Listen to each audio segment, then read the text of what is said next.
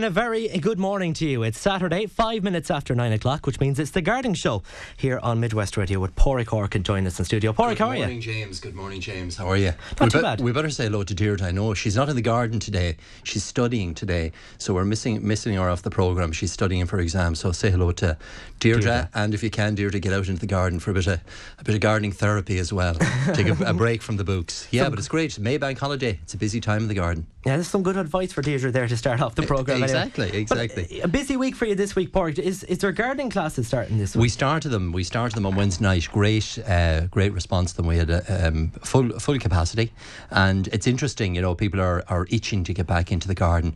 Lots of questions, a whole range, a platter of questions. So we started the gardening classes last Wednesday night. Mainly beginners, a lot of beginners actually, which was great, and very enthusiastic. So they're putting a lot of that good work, and I presume a lot of them are listening in today as well, so hello to them. So yeah, busy week. We started a 4-week series of the gardening classes, and they'll run now till the end of May. Is it one night a week, or? It's one night. It's every Wednesday night in Horkins. They're fully booked now at the moment. Yeah. So, but yeah, very positive, and it's good to see people are itching to get into the garden, because really it's been such a poor start to the gardening season, and lots of questions on moss and vegetables and rhubarb and all the general questions.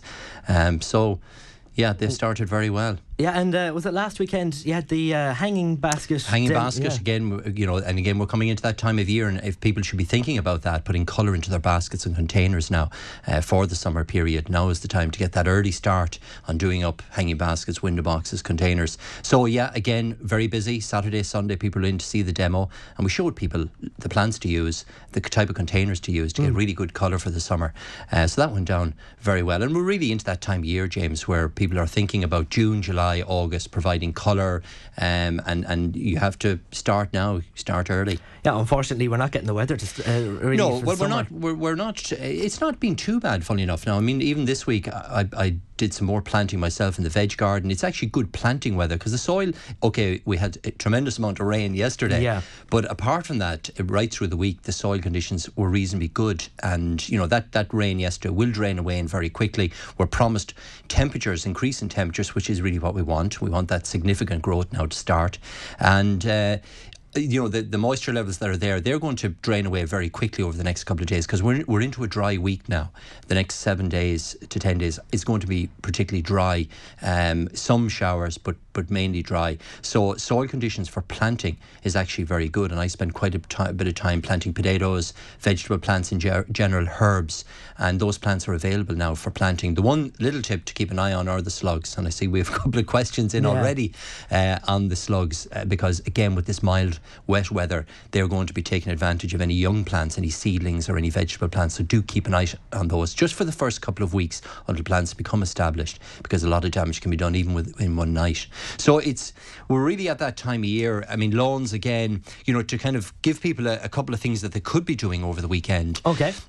Lawns in particular is an area that I would focus on, because the lawns are full of moss still, and anybody that hasn't treated their lawn, there's lots of moss there, there's lots of weeds there, and that weeds in particular are going to respond to the very mild wet weather that we're having. So you're seeing lots of dandelions flowering along the roadways. In lawns, the daisies are beginning to come to the fore, clickweed, dandelions, creeping thistle, all of those weeds are going to just burst into growth now. So my advice is, if you haven't cut the lawn this year, get out there, get it trimmed, get it tidied, do some weed control and also some moss control, and put on that Osmo moss remover. People are having a great response to that, finding it very good.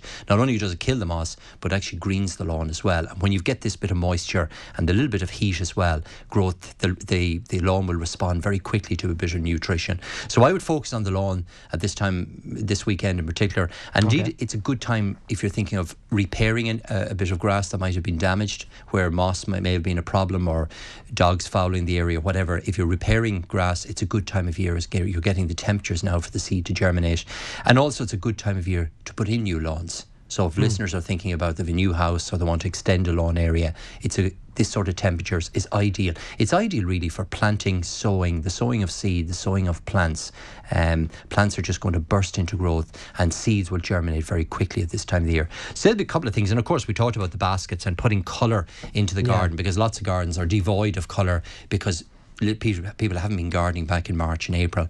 So putting in things like violas, summer pansies, all those plants are coming into flower now. So there's lots of instant colour that you can get into the garden that will do very well now with the temperatures and the moisture in the soil. Well, like I said, Pádraig, at the start of the programme, I'm making your job easy, aren't I? You kind of are now at this stage, because I'm not a big gardener, but like I said, I've pale fingers, but maybe by the end of the hour they could. We'll green them up. I could be one of these beginners that could turn pro. Yeah, exactly. Well, it has to start somewhere. You're at the right time of year. No better place to start here in the gardening show. Absolutely. The other thing that we lots of questions too on hedging, James. Yeah. So again, through the gardening class and also just from questions coming in general, lots of people looking to either kind of replace hedges, take out old dead hedges, and hedges in general have had a tough time over the last couple of weeks with the cool weather. Have you a couple of questions in? Yeah, I have a couple in now. Can you ask Pádraig the difference between the ordinary green laurel and the Portuguese laurel? I want a hedge to grow to about 5 feet and keep its leaves in winter, something easy. Yeah, well, they're two excellent plants. The common laurel is it's quite a vigorous hedging plant. It'll grow anything up to 8, 10, 12 feet, often up to 15 feet if you allow it. So if you want to hedge around the 5 foot mark, I would go for something less vigorous, and Portuguese laurel fits that bill actually very well. So I suppose the difference is they're both evergreen. They're both very dense, full hedges, but the Portuguese laurel is suitable for hedges, say, up to 6, 7 feet. So for smaller or more medium-sized hedges, put in the Portuguese laurel. It's slower growing. That's not a disadvantage because it means it needs less trimming in the long term. Makes a beautiful hedge, very dark green leaf, red stem, and it retains the leaf 12 months of the year. So for a 5 foot hedge, I would opt for the Portuguese laurel. The common laurel will give you a 5 foot hedge quicker, but the problem is it doesn't stop growing, and it will need a lot more maintenance and trimming to keep it at that 5 or 6 foot mark. So anything up to 6, 7 feet, choose the Portuguese laurel, and anything taller, the common laurel would be a better choice, be more vigorous. It's a good time to plant them as well. And for listeners that have laurel in the garden, it's very yellow. It's actually very hungry at the moment. My advice, again with the wet weather we've had, is to put on some of that Osmo Pro 6, give it a feed at this time of year, and it'll respond to that very quickly, and that yellowing will go out of plants very rapidly. So a handful of the Osmo Pro 6 just around the base of the plant, it'll wash in. Within a week to 10 days you'll see the results of it, and the plant will be lovely and green again. Okay, some good advice for that listener this morning, Pádraig. Also, my son loves green French beans. Oh, lovely, yeah. Can you tell me how to grow them? Is it from seed or plants, and where to plant them? Well, the plants are available at this time of year, as indeed the plants for all vegetable plants, the cauliflowers and broccoli. So a good tip is to actually plant a little bit of each. And generally for vegetable plants, that's the standard recommendation, is put some plants in, put some seed in at the same time. So you've got the French beans coming over a longer period. Now, the one thing I would just advise is that the French beans can be frost sensitive, so planting them out, if you are planting them out, cover them with fleece if frost is promised on any night, but the seed can be sown indoors on a windowsill, and great for children because French bean seed is actually quite large. It's quite visible, very large, very big. Sow it in a seed tray in moist compost, covered with cling film. The French beans will germinate within about a 10 day to 2 week period, and they can be planted safely out of doors from the first week of June onwards. Or if you've got a tunnel or a greenhouse, the dwarf French beans are brilliant in those areas because they stay quite short and compact, but give you lots of French beans then right through the growing season. So great for children to get into, very productive. They're the type of vegetable that you keep picking. So once the beans start to form, if you crop them on a regular basis, the plant produces fresh new shoots and new beans right through the summer period. So you get that continuous picking right through the season. But do sow them. Successive sowings, maybe every 4 to 6 weeks, will give you French beans right through till September, October. And they freeze very well. If you're not using them, you can actually just take them off the plant, blanch them, stick them in the freezer for the winter, and then use them any time over the winter or spring of next year. Great, that could be something now I could start to do. There you go, that is an easy one. That'll start me off. Another listener says, I have the soil ready to sow a new lawn. Okay. I want a hard-wearing but rich green colour, something the kids can play on. Is there a special type I should go for? And what about fertiliser? Yeah, well, again, as I said at the top of the programme, it's a very good time to put in lawn seed. Lawn seed germinates anything above 10 degrees Celsius, and we're into that sort of period now. So by sowing lawns now. They'll germinate within a 2 to 3 week period, and you'll have an excellent lawn by August, September of this year. Certainly by late June, early July, you can allow the children to start playing on it. You'll start the first mowing of the lawn, and by autumn, the lawn will be very well established. So a very, very good time to sow a lawn. Lawn seed is like tea leaves. It's like buying different blends of tea, the Lions Red Label or the Lions Green Label or whatever. Lawn seed is exactly the same way. It's a mixture of different seeds that are put together for specific purposes. So there are lawn seed mixes for shaded areas, for dry areas, for exposed areas. You can get a lawn mix for the teeing green, for the putting green. So there's a whole range of different seed mixes. But for where you've got children, pets, general hard-wearing lawn that's not going to grow too vigorous, go for a variety called Green Velvet. So Green Velvet is a mixture of 4 different seeds mixes, predominantly creeping grasses, so they stay low and they creep, and predominantly dwarf grasses as well, so they're not going to be vigorous. So they're different to, say, agricultural seed where you want vigour and growth. The Green Velvet lawn seed is predominantly creeping or dwarf grass seed mixes. So you'll get a very, very good lawn, very hard-wearing lawn as well, but also a lawn that won't need a lot of trimming. So Green Velvet for me would be a very good choice, and a great time to put it on. In relation to the fertiliser, yes, it is advisable to put fertiliser on before you sow the seed. That's important, because putting fertiliser on afterwards, the grass is very soft and you can do some damage. So again, I would put on a good general purpose lawn fertiliser, one without moss killer or weed killer, just a straight lawn fertiliser, or something like the Osmo Pro 6 I mentioned before, would be ideal to put in just before you sow the seed. So you can do it literally an hour before you put on the seed, put in the fertiliser, put on the seed, rake the 2 in, and you'll see the germination occurring then over a 10 to 12, 14 day period. Okay, I suppose it's the time of year for it. I tried a couple of tomato plants last year in grow bags, but I did not have much success. Poor growth and little fruit. Can you please discuss the best type and way to grow? Well, the difficulty with grow bags are those long, thin bags of compost that are typically used for and used commercially, I suppose, for the growing of tomatoes. The problem with them is that they dry out so quickly. And with the best will in the world, particularly as plants start to grow and as they're producing flowers and fruit in July and August, a couple of days dries out the grow bag. So I would avoid the grow bags, to be honest, and use containers instead. Use something deeper, something with a good foot or 10, 15 inches of compost in depth. So you're looking for a pot that might be a foot in diameter, 18 inches in diameter, by about a foot deep for each tomato plant. So give it that sort of space. It'll make the job an awful lot easier for watering and maintaining it, and you're also giving the plant far more of a root run, and you tend to get a better tomato plant and a longer fruiting period. So first of all, I would recommend doing them in tubs or containers, or if you've got soil in the garden, in the greenhouse or tunnel, you can plant them into that as long as you enrich it well with plenty of compost. The other tip is to look for grafted tomatoes in particular. So grafted tomatoes are varieties that have been grafted onto a different rootstock. They tend to be more vigorous, very, very reliable, and produce huge trusses of great tasting tomatoes during the summer months, and they're available both in the cherry type tomato, the real small cherry tomato, or the full size tomato, and they're available in garden centres at the moment. They're a good vigorous variety. They're actually the varieties that are used commercially. So you grow them in tubs. And the other key tip is to look for the grafted varieties, particularly if you're new to growing tomatoes. You'll find them very, very vigorous, very, very easy to grow. The other key tip then is feed them well. So particularly once the first flower starts to come on them, or the first flower starts to set its fruit, when the fruit are about the size of a pea on the very first truss or the first flower, that's the trigger to start feeding tomatoes. And you feed every 2 weeks with a good high potash feed, like a tomato feed. And the last tip is watering. So, even with the poor summers, tomato plants do dry out, and particularly when they're forming fruit in July, August, September, they need copious amounts of water. So they need to be watered nearly every second or third day to keep them really moist, to keep the fruit swelling properly. And as long as those couple of steps are taken, James, they're very, very easy to grow.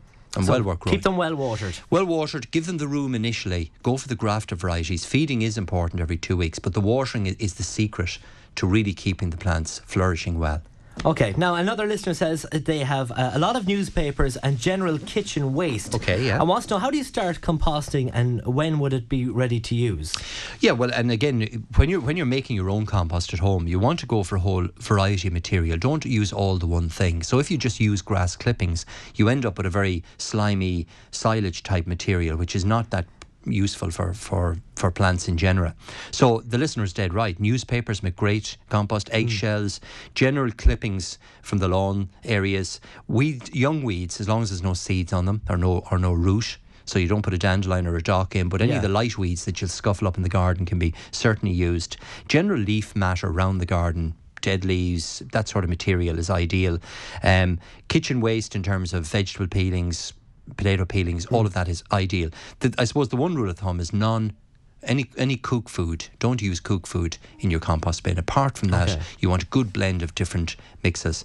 And you make it up in layers. So you put in a layer of grass. You can put an activator then, what we call garrote or a compost maker, a small shake of that between each layer. Some shredded newspaper, some of the eggshells, some of the tea leaves, coffee granules, anything like that will decompose can be used in the compost mix. And the more of a mix, the better compost you get.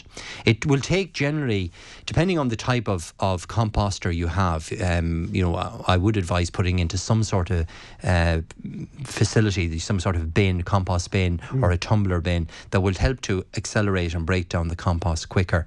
So a unit that will keep the heavy rain off the decomposting material.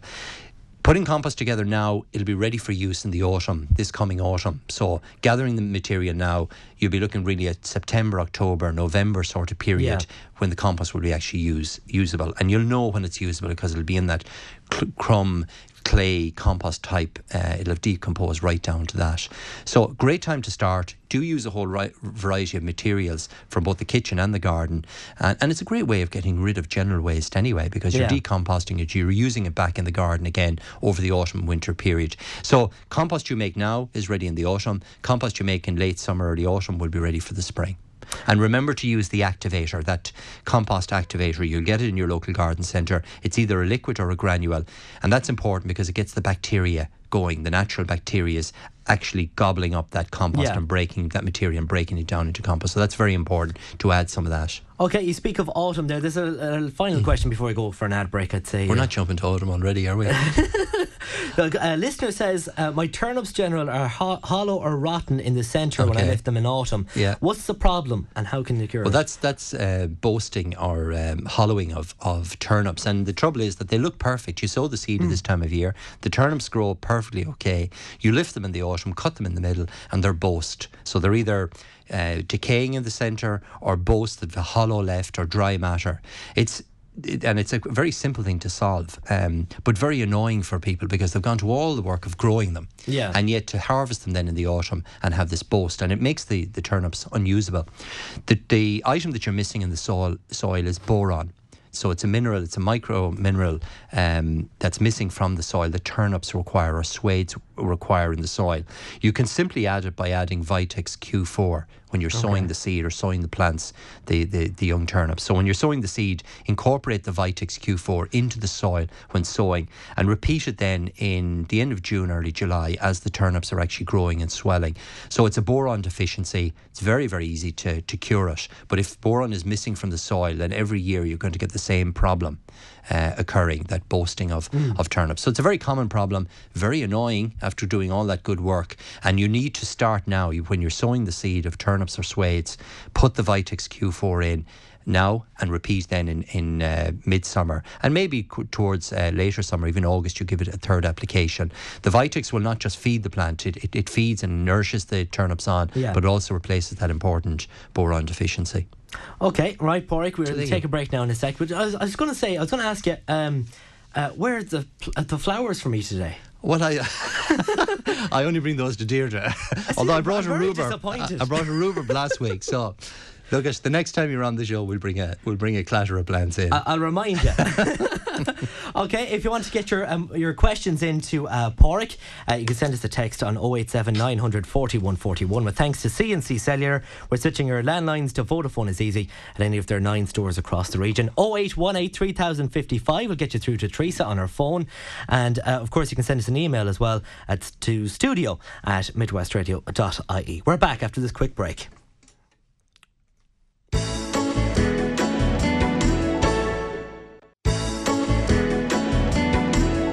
And you're very welcome back following the commercial break. It's 27 minutes now past the hour of 9 o'clock on this Saturday morning, the 4th of May. Generally a pretty good morning. Oh yeah, it's lovely out there at the moment. The temperatures are ideal, and we are promised some dry weather over the next coming weeks. So yeah, it's great gardening weather, James. No excuses. Anything was far better than yesterday. Yeah, anyway. that's for sure. That's for sure. Okay, back to the questions, Pádraig. I think I said this one off air. I didn't pick up the pronunciation right. Anyway, I have a camellia plant. Is it camellia plant? You're nearly there. Yeah, camellia.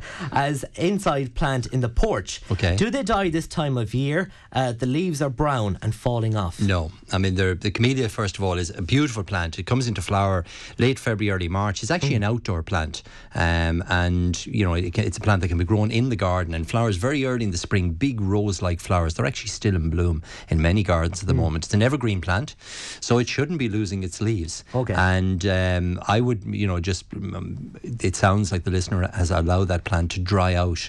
The pot may be too small for it, but it's certainly the crinkling of the leaves, the browning of the leaves are an indication the plant has dried out at some period over the winter period.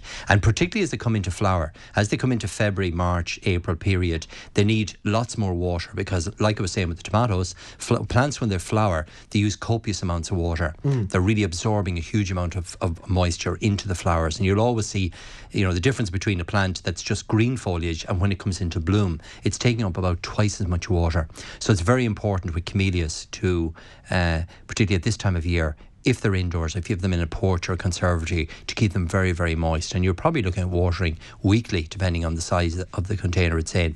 My advice really is to look maybe to plant this out into the garden somewhere. Take it out of its pot. They are lime-hating plants, camellias, so they like a free-draining, lime-free soil. So get yourself a couple of bags of ericaceous compost and some rhododendron fertiliser. Mix it together. Get a nice, reasonably sheltered area in the garden. Now, camellias will take partial shade. So it can be a kind of a shaded area if you wish, or it can be full sun as well, and plant it out into that part of the garden. So somewhere sheltered, somewhere reasonably bright. Prepare the soil well by adding the ericaceous compost and rhododendron food to the plant. And it should kick back into growth. Those brown leaves, you can take those off and you'll get some fresh growth, and that plant will come back into growth over the summer period and hopefully give you some colour. And keep it well watered, is it? Well, once it's planted out of doors, it'll be perfectly fine because there's plenty of moisture there at the moment. But where you have camellias in pots, maybe in a conservatory, in a protected area, naturally enough, as they're coming into flower, they dry out very quickly. And, we think it's raining outside. We're not really thinking about the plants, how quickly they dry out indoors, so it can be missed, and if you miss it a couple of times with the watering, you get that browning and distortion of the leaves. But I really would put it outdoors, to be honest, for the rest of the year, even if you just moved it on into a bigger pot and left it out of doors and let the natural rain get at it and it'll come back into growth again. The other tip, Pádraig, the other tip for camellias is to feed them well after flowering. So when they go out of flower in May, early June period, so in 4 or 5 weeks' time, that's the time to actually start feeding the plants like camellias, rhododendrons, azaleas, those plants that flower in the springtime. You feed them immediately after flowering. So get yourself a little bit of the rhododendron feed or a good camellia feed and feed that plant right through the growing season, because that brings on the flower buds for next year. Okay. Phil says, I have a number of yellow dandelions growing up through a mat of ground cover plants. Okay. If I pull them, the root stays behind. That's Anything true. you would suggest? Yeah, well, that's the difficulty with dandelions and docks, where you've got that very strong taproot. If you go to try and pull them up, you tend to leave part or portion of the root behind, and of course it just sprouts up again. And where dandelions or docks are growing through other plants, obviously it's very difficult. You can't just spray that area because you'll damage the plants. What I would use is the Roundup gel. So it's a gel material. It's a weed killer like hair gel. It's very simply just spread onto the leaf of the dandelion. So put on a rubber glove, go out with a little bit of the rhododendron or the Roundup gel, a little container, and just wipe the leaf of the weed. That'll be absorbed down into the root and kill the dandelions off very quickly. So you can just spot treat it, and that will make sure that the ground cover plants aren't affected, but the dandelion will die away. So simply rubber glove, a little bit of get the gloves out, the Roundup gel onto the foliage of the weeds, and that'll kill it within 2 weeks. Okay, my apple trees are covered in flower buds. Yeah, everywhere they're flowering really, really well. Will they need some food, and do I need to do anything else with them? Yeah, no harm to feed them by all means. And I think I said it to Deirdre a couple of weeks back. Plants in particular, spring cherries, apples, plum trees. Many of the spring, early summer flowering plants are actually going to flower very heavily this year. So it's certainly teeing up as a very good year for fruit. And I see blackcurrants and gooseberries in particular are covered in flowers at the moment. So it's going to be a very good year for that. If the flowers haven't broken bud, if the buds are still pink in colour, it's a good time of year to actually treat it with a little bit of insecticide. So get one of the natural insecticide like PY is one, which is very safe to use on fruit trees and vegetables in general. But what it does is it gets rid of any early aphids, any early green fly that are just waiting for those flowers to emerge. And it kind of cleanses the tree before they come into flower. So never spray apple trees or fruiting trees when they're in bloom, because you'll damage beneficial insects. But just before the blooms open, and we're just at that point now, if you give them a light application of PY insecticide, that will just remove any early caterpillars, any early aphids, and it'll start the trees off in a very clean way.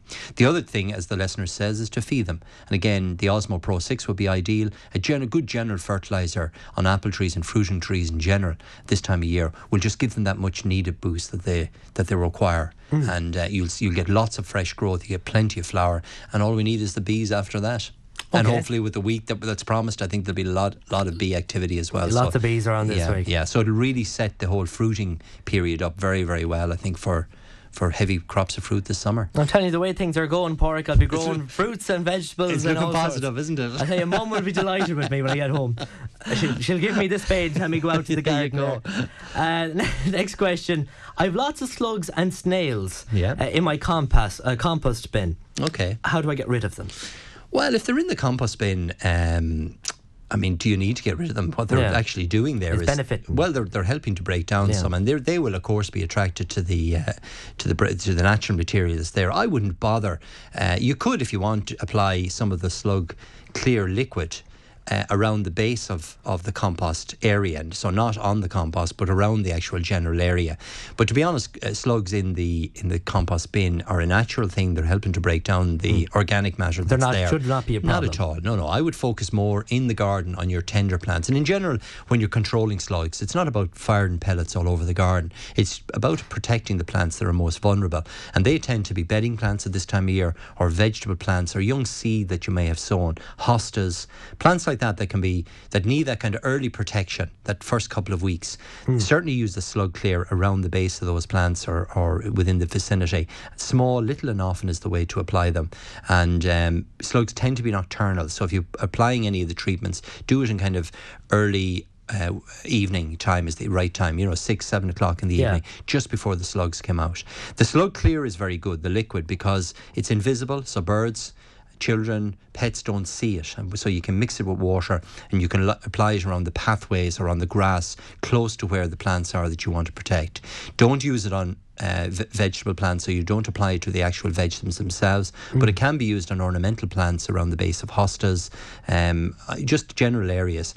Because it's invisible, it's obviously very safe for children, for pets, but once the slug comes in contact with the liquid, it kills it off straight away. So I find that quite effective, and it's really at this time of year that people need to be just vigilant with slugs, because with the damp weather they are going to be out and they are going to be feeding on young plants, and once they get a couple of nights of damage, then that's that plant destroyed.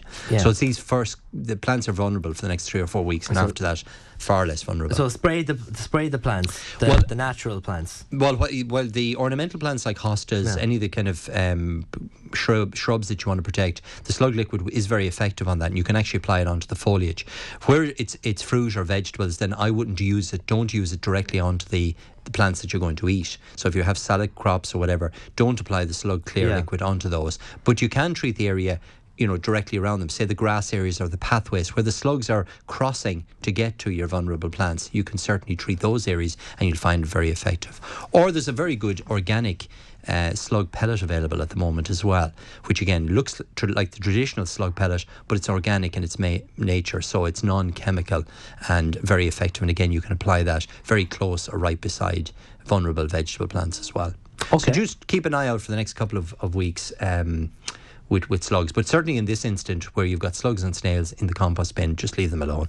Okay. They're not going to they're doing you a benefit. Yeah, they're more beneficial than anything. Absolutely. They're helping to break down that whole organic matter. Okay, next question. Can I use the smoke bomb in my greenhouse now that I have it all planted? Or will it have any effect on my tomatoes and lettuce, etc.? No, you can safely use it. I like to use it, to be honest, before I plant up the greenhouse. What it is, just to explain what the smoke bomb is, it's a insecticide that basically is spread by the vapours of the smoke. So you light it, you place it into your greenhouse or tunnel. The vapours then spread into the cracks and crevices and into all areas throughout the greenhouse. So any of the pests that are lurking in those areas are killed off. You leave it lighting for about 2 hours, then you ventilate the greenhouse, let all the smoke out, and that you're starting with a relatively clean, pest-free greenhouse environment. You can light it if you've got your tomatoes planted and your vegetables planted, then yes, you can. There's no problem whatsoever. There's still loads of time. You're not going to be eating those tomatoes until August or September of this year, so there's absolutely no problem using the smoke bomb in an area that you've planted already. Okay, I love the taste of, I think I got this right, fennel bulbs, is it? Fennel, that I buy in my local fruit shop. Now, they can be expensive, so can I grow some myself, and where do I plant them? Yeah, fennel is a lovely herb. It actually tastes of licorice. Yeah. What's that drink that, is it Pernod that, is it? You'd be more well up on this. I think that might be the one. Licorice, is that what you're... Licorice, that lovely licorice taste. That's what fennel tastes like. And you can eat both the foliage, you can eat the seed, and you can also eat the bulb. It forms a bulb about the size of a small turnip in size, and that can be harvested in the autumn and used raw, or it can be cooked. So to answer the question, fennel plants are available for planting at this time of year, and it actually makes a very decorative plant. It's quite a ferny foliage plant, so it's quite architectural. It grows about 4 to 5 feet in height, very nice in a shrub bed or a border. So even if you don't use it as a herb or as a vegetable, you can just admire the foliage of it. It's very decorative. Very, very decorative. It comes in a bronze form and it comes in the green leaf form. Great time to plant them. They're very, very fast growing. So they like a soil that's well enriched with some fertiliser. So put in some general fertiliser before planting the fennel. But a great time to plant them out of doors. And you'll be using it any time from July, August onwards, the foliage. The seed you'll use from August, September, and the bulb then can be lifted for the autumn period. You can also sow it from seed. So if you get some Thompson & Morgan fennel seed, sow the seed. Those plants will be ready for use. Some use this autumn, but mainly for the following year. So it can be propagated from seed. You can purchase plants at the moment and plant them, and those plants will give you pickings from June, July, August sort of period onwards. So great time to plant fennel. And it can be hard to get, first of all, in fruit and vegetable shops, and sometimes it can be a bit pricey as well. So it's very, very easy. It loves our climate, actually, that kind of moist summers we get, cool, moist summers. It really does very well.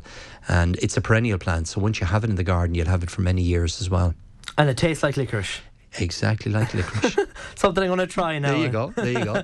How do I grow the basil herb? I use lots all year round, but I find it hard to keep the plants. Yeah. Can I grow myself? Sorry, I should say that one again. How do I grow the basil herb? I use lots all year round, but find it hard to keep the plants I buy. Can I grow myself? I suppose the basil is often sold as a herb in supermarkets. But it's obviously, it's sown from seed in greenhouses. It's brought up in perfect warm temperatures. And sometimes when you bring it home, it just collapses within a day or two, unfortunately. But it's actually very easy. It's very easy to sow from seed yourself. So I would advise people having a go themselves, in terms of sowing it from the seed themselves, because it's so fast growing. It needs to be sown indoors. So get yourself a little tray or pot. There are many different varieties. A lovely variety called Sweet Green. It tastes of mint. A very nice flavour. That's one called Sweet Green. It's in the Thompson & Morgan seed family. Get a packet of seed, get a couple of trays of compost, sow the seed. Keep it in a cover with cling film, but have the compost moist but not too wet. Cover it with cling film, leave on a windowsill to germinate. It'll take about 10 days to 2 weeks, and then the basil is ready to use within a month of sowing the seed. So it actually grows very, very rapidly. I'd keep it indoors because it dislikes our cooler, wet summer. So it really is a plant for a greenhouse tunnel, or to be honest, on the kitchen window is the ideal spot for it indoors. Make regular sowings of the seed. So sow some seed today, but do that again in 2 weeks' time. Every maybe 2 to 3 weeks, sow a fresh sowing of basil seed, and you'll have basil right through the growing season. Indeed, you can have basil all year round if you're growing it indoors. And there's some really good varieties to choose from. Crimson King is another really nice one that's got purplish foliage, really dark red foliage, very attractive in salads, but also has that lovely pesto basil taste. So great time to plant them. Sow them in trays or containers. Keep them in a bright location. They'll germinate within a 2-week period and be ready to use within a month. And as long as you follow those key tips and think of it as a short-term herb. It's not something you're going to have for weeks and weeks. Once you get a couple of cuttings off it, you're going to have fresh seed coming on. So dump the initial plants, get rid of those, and keep the fresh seed, because the flavour tends to be better in young basil anyway. The younger the seedlings are, the more intense the flavour is. So a really good time to plant them. Okay, very good, Pádraig. This is our final question before we go to our next ad break. The listener says they look after a church altar and it's a general question, want to have flowers to cut from June to autumn from their own garden. And generally what and when to plant. Well, again, super time to put them in, and I would go for the cottage garden collection, or for church flowers or for cutting flowers in general. You're looking for something that has lots of colour but with a long stem. Something that's going to give you something to actually physically cut. So plants that come to my mind straight away and thinking about, colour from June right through to October, say November sort of period. The sort of plants I would be looking at would be things like lupins, which will be coming into flower very, very soon. Dianthus, anything in the carnation family. Bleeding Heart, the Dicentra, we featured on the programme a couple of weeks back. It's got lovely heart-shaped red flowers. It's a perennial. You plant it. It flowers every year. It makes a lovely cut flower. Digitalis, the foxgloves. Dahlias, which the summer dahlias are lovely, particularly the long stem dahlias. You can plant them from bulbs at this time of year or from plants within a couple of weeks, and they'll flower from July right through to November, giving you lots of colour. Chrysanthemums give great autumn colour. So, if you want colour September, October, that sort of period, put in some chrysanthemums. They really give a great show of colour. Penstemon is another really good one. My advice really is go to your local garden centre, ask them for the cottage garden plant range to plant now. Look for stronger plants that were sown from seed this time last year, so they're good and strong to get colour this year. So don't buy small tiny little plants. Try to get something that's a bit more established if you want colour this summer. So there's lots there, James, to pick from. So, and the beauty about most of the cottage garden plants is that they'll flower this year, but they'll flower every year after that. Yeah, loads of choice. And look for varieties that are going to flower early, like the lupins, but others that will flower later in the summer, like the dahlias, like the chrysanthemums, that are going to bloom, August, September, October sort of period as well. Nearine lilies would be another lovely plant to put in. So there's actually loads out there to put into the garden. I think you've answered this one already. Hi James, ask about growing lupins. I want them as cut flowers this June and July. Should I plant now or later? And what colours are available? Well, there's a whole range of different colours available at the moment. There's a lovely group of them called the West Coast Series, which is a series or a range of lupins in fantastic colours. A lot of bicolours. We've got, say, blue and white or purple and yellow together within the one flower. So look for those. They're the West Coast series of lupins. A really good time to plant them. Now is the time, really. And as long as you get established plants, they will bloom this year. And you'll actually see the flower bud already formed on the right at the base of the lupin. You'll actually see the bud. So look for that. You'll see the small flower embryo beginning to form. So a good time to plant them. You can also sow them from seed at this time of year to flower next year. So for those, for people that have the green fingers, want to propagate a couple of their own plants, great time, May, June is the time to sow the seed of lupins for flowering next June, July, August, September. So if you're going to be thinking 12 months ahead, you could certainly sow, and maybe do a bit of both, put in some good strong plants now and sow some seed as well. You can sow the seed directly out of doors into an area of the garden, or you can sow it in trays indoors to grow on. Okay, all right, Porrick, we'll give you a break to have a little drink of water for yourself after all that. It's 15 minutes to 10 o'clock now on your gardening show. We're back with loads more right after these.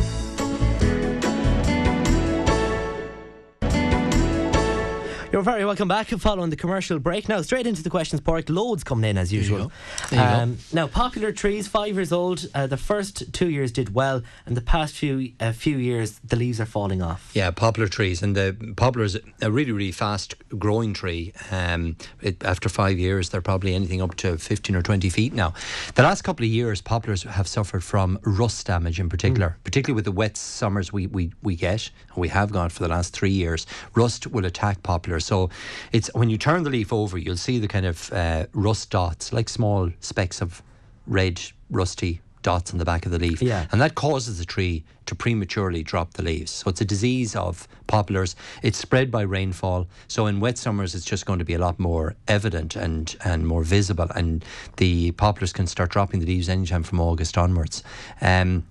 Is there a way to prevent that? Well, there are sprays you can use, but to be honest, with the size of the trees that are there, it's going to be very difficult to apply. They're not going to be effective, I suppose, is what I'm saying, applying a fungicide to prevent rust. So what I would actually do is get the trees growing well.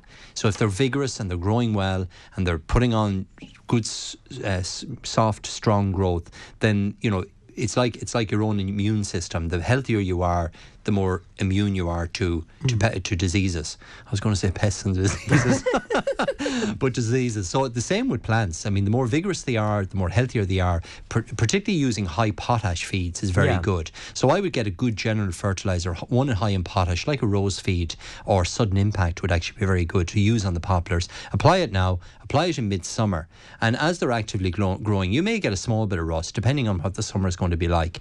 But it'll all really depend on how wet the summer is. If rust is a problem, you are going to get the dropping of the foliage, and really there's little you can do, to be honest, because the trees are just too big to be spraying and trying to treat. So it's more about having them healthy and growing well rather than trying to be applying any fungicides or any disease control methods. Okay, a listener says potatoes were set in February in a polytunnel. Right. Stalks are growing too tall, and they're wondering, should they cut back? Well, you can trim them back if you wish, but I mean it depends what height they are at the moment. The one danger with early potatoes like that is that you can get frost damage on them. Yeah. Now, hopefully we may possibly get grass frost, but which won't be a problem. Well, it won't be a problem in that it won't be damaging enough to get into a polytunnel. But if we did get a late frost, if you saw heavy frost being promised anytime during May, you need to cover those plants because potatoes are frost sensitive and can be scorched with late frost. So that would be more a concern for me, to be honest. Unless the foliage is above 2.5, 3 feet, I wouldn't really worry about cutting them back. I would just let them grow naturally. If they're beginning to fall over and get, they've gone too tall, then certainly you can tip them back and you'll get new shoots coming from the base of the potatoes. But frost would be more a concern for me. And again, funny enough, high potash feeds or even putting a little bit of sulphate of potash onto the potatoes helps to slow down the growth. It counteracts the way nitrogen works. It actually slows down the growth and it makes the stalks a lot more turgid and stronger and less likely to fall over. So the listener could apply a little bit of sulphate of potash around the base of the potatoes now, and that will help to kind of hold them back and make the stems stronger. But keep an eye out on the frost as well. And the same applies for listeners that have tomatoes in tunnels. Do keep an eye if frost is imminent. It's not promised certainly for the rest of this week. And keep them well covered. Cover them with fleece, with garden fleece. Just wrap it around them. You can leave it on for a couple of days, and that just keeps any heavy frost off the plants, because it'd be a shame to have them damaged. At this stage, and frost can penetrate. Heavy frost will penetrate greenhouses and tunnels. So do keep an eye out. Fingers crossed that we don't. Yeah, get any more we frost. probably won't. We probably won't. We generally don't get heavy frosts during May, but there is that risk. You can get frost anytime up till early June, and potatoes and tomatoes can be scorched by it. Okay, another listener was on to say, what was the name of the wisteria you said would grow in the first year? Amherst. It's a particular variety. It's actually an American variety, and when you buy it, the flowers are nearly you'll probably actually see the flower buds already on the plant. The trouble with wisteria is that generally it's sown from seed, it's propagated from seed, and it can take up to 10 years to flower. But that Amarist variety, it's an American variety, flowers in its first year. It flowers as a young plant and flowers every year after that. The flower buds won't be as long as the typical wisteria. So wisteria, I know you're looking at me there with a blank face, wondering what is wisteria. Okay. Wisteria produces beautiful foot-long flowers. They're lilac in colour. It's a climbing plant, so it's used on pergolas, trellises, those sort of areas. Yeah. Beautiful plant when it comes into flower, and flowers at this time of year, May, June sort of period. Very, very spectacular. But it can be slow to bloom, and that Amarist variety is just a particular variety that flowers as a young plant, as a juvenile plant. So once you plant it, it flowers in its first year and flowers every year after that. It's not as vigorous as the common wisteria, nor is the flower as long, but it is a beautiful climbing plant as well. What colour of a flower is it? It's a lilac. It's kind of like purple. Well, wisteria will come in shades of white, pinks, and blues, but they tend to be that bluey, purpley. Yeah, it's more a sky blue colour, I suppose, bordering on kind of a purplish colour. Beautiful climber, very, very nice, and very easy to grow, and a really good vigorous, particularly the common variety is very vigorous. If you had a big pergola or arched cover, it can be quite a nice one. Nice if you mix it with other plants, other climbers, I think, if you put in some clematis or roses to carry the colour through the summer period as well. But just going back to the customers or the listeners' question, Amarist is the variety you're looking for. Yeah. Another question. I sowed green beech trees last year and more again this year. Now I put some stable manure on them recently. Well done, Would they need any other feed at this stage? No, and beech is, normally I associate beech coming into leaf on this weekend. My beech hedge, it's normally the May bank holiday, the first leaves start to come through, and they're very late this year. They're still they're dead looking, because they're 2 weeks behind, 3 weeks behind, if anything. And I think by this time next week, we're going to see beech back in leaf again. So don't get worried. I know people can be a bit anxious thinking, well, surely it'll come into leaf. It does. It's like ash. It's one of the last trees to come into leaf, and it's normally this weekend, but because of the late season, beech is going to be at least another 7 to 10 days before it comes. So wait 2 weeks. Yeah, or 3 weeks and the listeners put on the organic matter. That's fine. You don't need to feed beech an awful lot. To be honest, a granulated feed would be, for listeners that haven't fed their beech trees, a good granulated fertiliser, tree and shrub feed, or the Osmo Pro 6, something like that would be advisable to put on now, because the growth is going to come very quickly, and you'll just help to push it on and give it a nice green colour.